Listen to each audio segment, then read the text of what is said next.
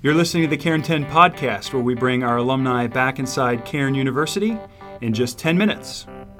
Technology and the Christian, that is the subject of today's podcast.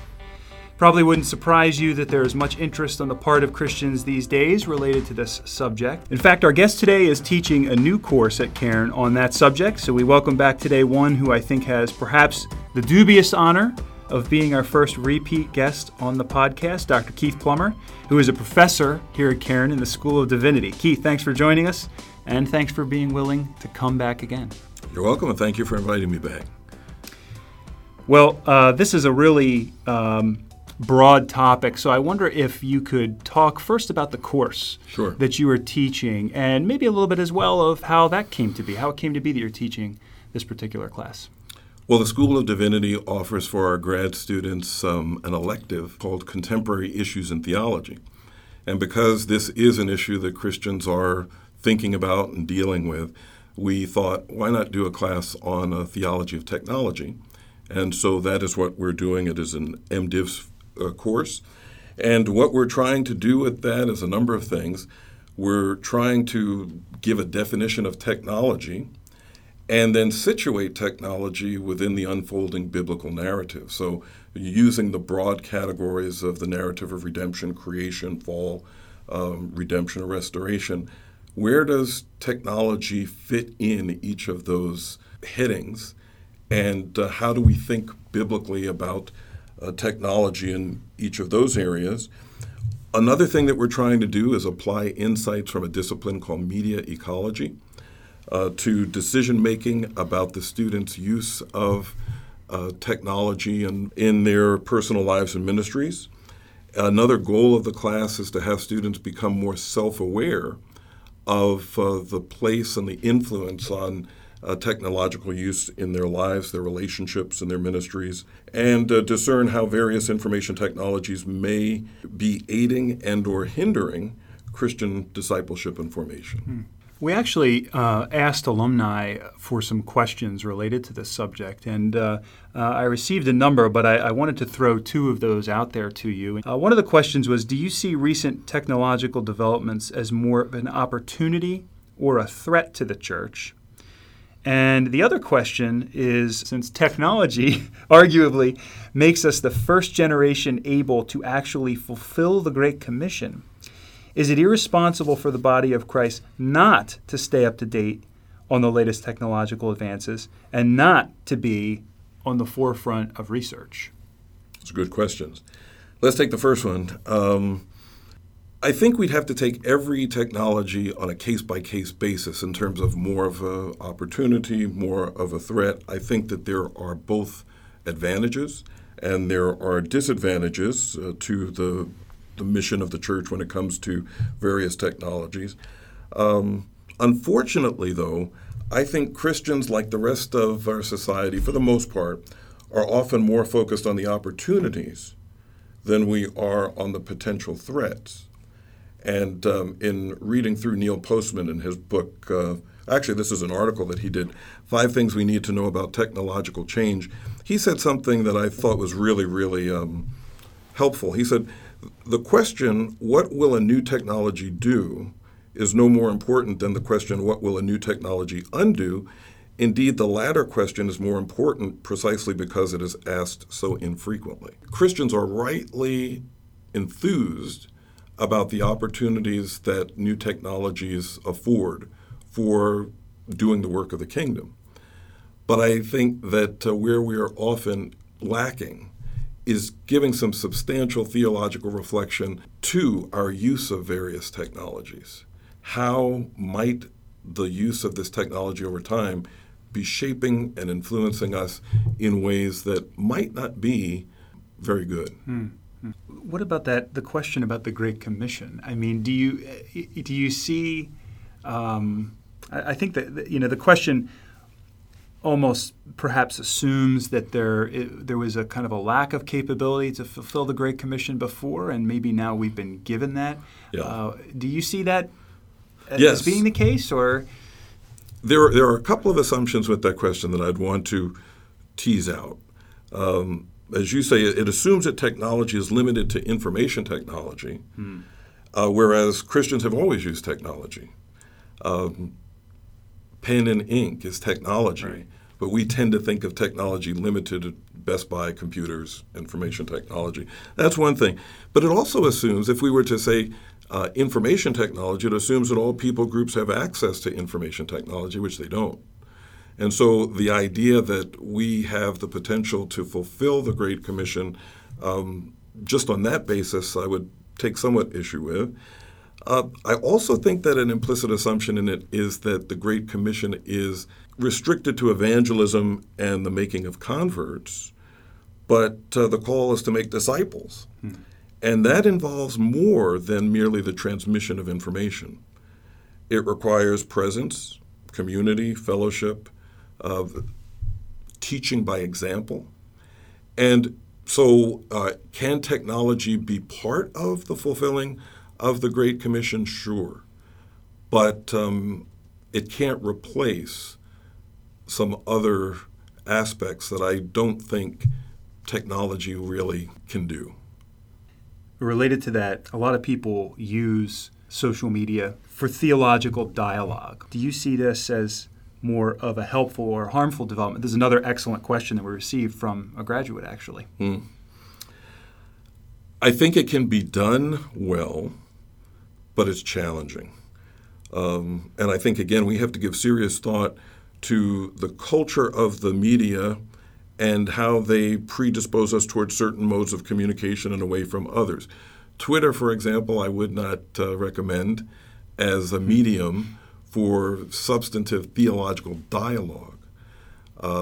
Even Facebook, I think there are some pros and cons with that, but those media tend to place severe restrictions on what we can do, and they can lend themselves to kind of like pithy and oftentimes disputational exchanges.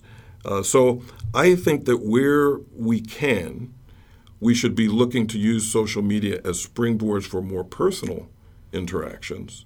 So there have been times when, through a comment thread on Facebook, that has resulted in a telephone call with someone, or in some cases, maybe even an actual meeting, so that you've got more avenues for personal expression, less opportunities for misinterpretation, and you're faced with to a greater degree with the fact that you're dealing with more than just pixels.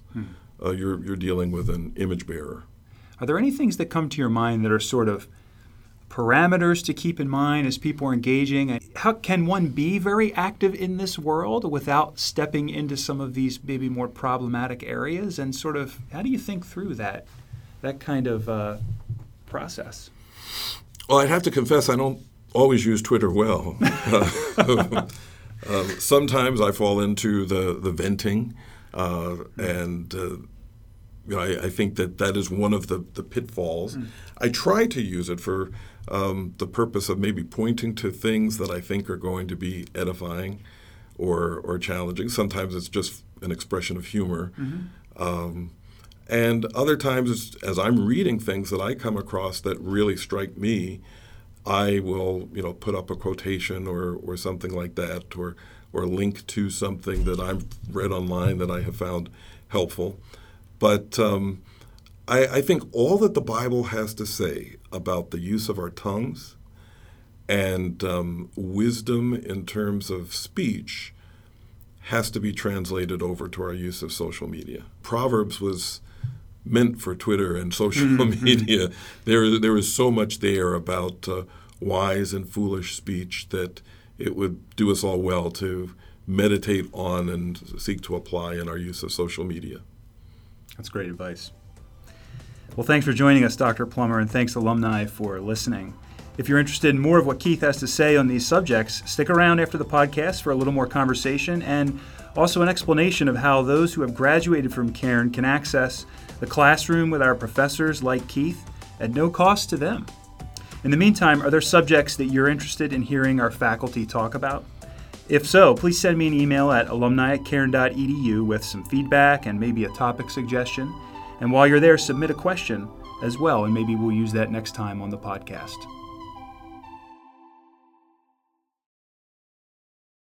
All right, Keith, here's where we loosen our shirt collars a bit, roll up our sleeves.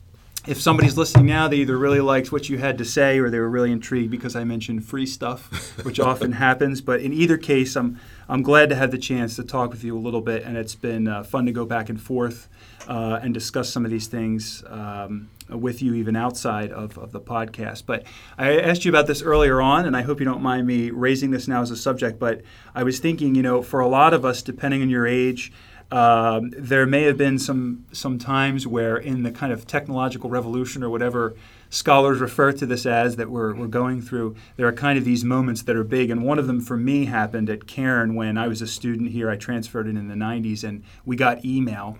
And it was, I remember there were two computers. Any alumni who might be listening from that era might remember this. And there were lines lined up. And I remember emailing my older brother in Massachusetts, sort of testing the timing. Like, how long is this actually taking to get there? And it's kind of comical. It's like two kids with cans and a string tied between the two in a little science experiment trying to figure out. Do you have something like that? I mean, was there a period where something happened and it's almost kind of blowing your mind because of how advanced this stuff seems?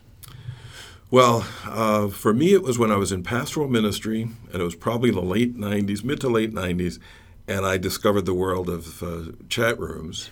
Christianity Today had some chat rooms that they sponsored on AOL, for anyone who knows what that is. But that's my email address, still embarrassing. Okay. And so I and some others would frequent the chat rooms of AOL. But then when the technology increased such that you could do voice over internet chat rooms where you could integrate speech into the chat room experience, that was one of those moments for me. Yeah. Well, getting back to our conversation, how about this? Another question, again from an alum, had to do, and I'm simplifying here, but is technology is it amoral? Or does it fall more heavily on one side or the other? And maybe can you help us understand how we might, as Christians, just think through those issues? Yeah. I wouldn't say that technology is moral in the sense of a technological instrument or device or tool. You wouldn't assign praise or blame to it. That's only properly assigned to moral agents. But certainly we can use them in ways that are sinful or honoring to God, loving of our neighbor. Well, a lot of times when Christians think about technology, they ask the question, well, is it amoral? And if you say yes, as I just did in that regard, they say, well, then it's neutral. And as long as I'm not using it to do bad things, like watching porn on the internet or something like that, it's neutral. I would say that technology is not ideologically neutral in the sense of every technology has within it certain values that orient us in particular ways and de-emphasize other things. And so Christians should be asking ourselves, with the use of this technology over time, how is it influencing me in ways that are either conducive to spiritual formation and the likeness of Christ or not? Andy Crouch in his book, Culture Making, talks about several questions to evaluate cultural artifacts. And one of the questions is, what does this assume about the way that the world is? What does this assume about the way that the world should be? What does this make possible or easier that previously was impossible or more difficult? But then the question that I think we often neglect is, what does this make impossible or harder that previously was possible or easier? And so that, I think, is the kind of question that we should be asking of ourselves in our use of technology. Maybe at its simplest form, too, what I hear you saying is asking yourself questions is a good thing. Yes, when it comes to technology, asking questions is good. Yeah. We have this term that you hear sometimes when we talk about technological usage of Luddite, and in some cases this is an accusation that's hurled at people. I wondered if you could talk a little about that term. How did we get that term? And also, too, if you can, kind of touch on the level of criticism that people have, in the sense that is it possible to almost be too critical of these things? Is it possible to be asking too many questions about technology and its value or its lack of, and that sort of thing? How do you think through that? Well, the Luddites were a group of English textile workers who destroyed weaving machines out of protest, but they weren't anti-technology. They thought that the people who owned the businesses were using the machines in ways that were injurious to standard labor practices. And so they were not opposed to machinery. In fact, some of the Luddites were very skilled in using them. They were very much concerned that these were being used in ways that were depriving people of their rights and their welfare. And so today the term Luddite becomes a pejorative. Anyone who says anything critical about technology, often that accusation is leveled. Well, don't be a Luddite, or you're a Luddite. I like something that Sherry Turkle said in an interview recently, where she says, I'm not anti-technology, I'm pro-conversation. And I think from a Christian point of view, I would revise that and say, I'm not anti-technology, I'm pro-Imago Dei. We need to be thinking about how it is that we are using our technologies in ways that are either affirming of what we say is true of human being or not. And myself, I do enjoy technology very much. So my criticism is not born out of an antipathy towards it, but it is born out of a realization that, even in my own life, there are some ways that I think I like it too much, and there are some ways that it has had effects on me that are not beneficial. Now, as to whether or not we can ask too many questions or be too critical, I think there are a couple of things we've got to think about there. Number one, we want to say that technology is part of God's good gift in creation, and our use of technology and our creation of technology is, I think, part of our fulfilling what God has called humanity to do, to have dominion over the earth. So in that sense, technology is not an expression of the fall. But with the fall, and with the deceitfulness of our hearts, and with our tendencies to make idols, we need to constantly be giving thought as to how we're making use of it. So I think the balance is both recognizing that in God's good creative purposes, technology is part of that. But also we do have to recognize that there is a corrupting influence based upon our heart's fallenness. Wanted to ask you for further study, too. We're going to post with the podcast a list of suggested reading that you've provided, which I think will be really helpful to people. Are there one or two works from that list that you would really advise people who are trying to think critically about these issues to get into? There are.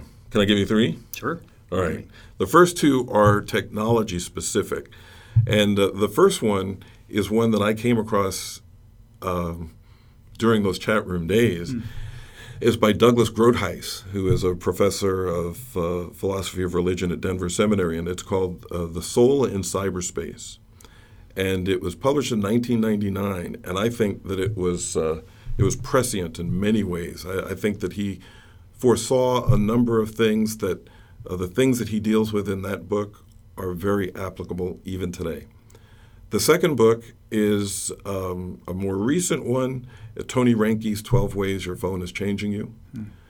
Tony Reinke is with Desiring God Ministries, and he has been doing a lot of research and looking at this interface between technology and Christian discipleship and formation. And he looks at 12 areas in which we should be giving thought in terms of the influence of our rampant use, not just of the cell phone, but other computer technology.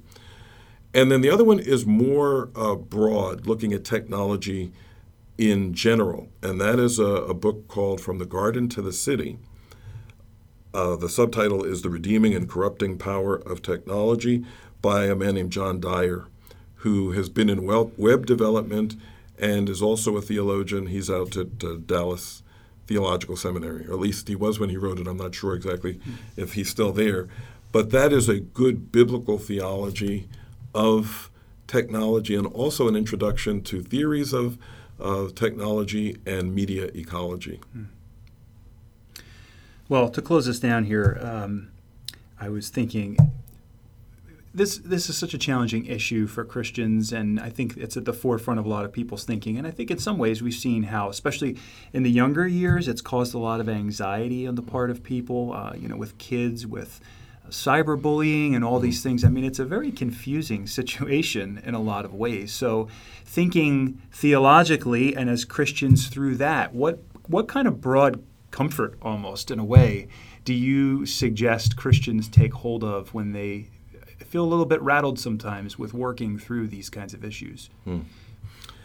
Well, one is that technology isn't this autonomous force that is just growing on its own independently of human choices.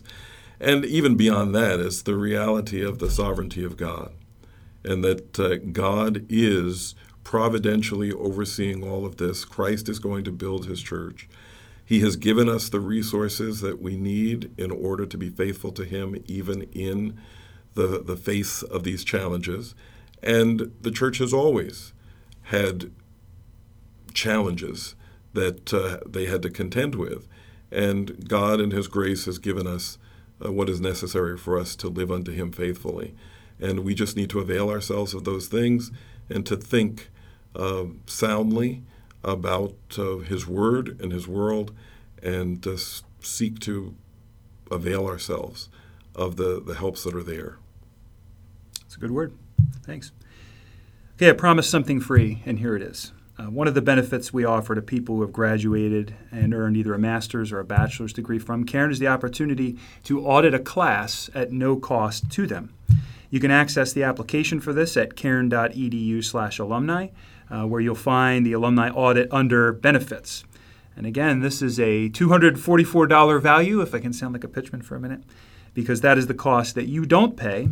And it's only for our alumni who have graduated from Cairn. There are a few restrictions you'll find there, but it's a way for us to support our alumni, and a great way for you to stay connected and benefit from the ongoing world-class education you received at Cairn, and to spend more time like you have today with great professors like Keith. Thanks for listening.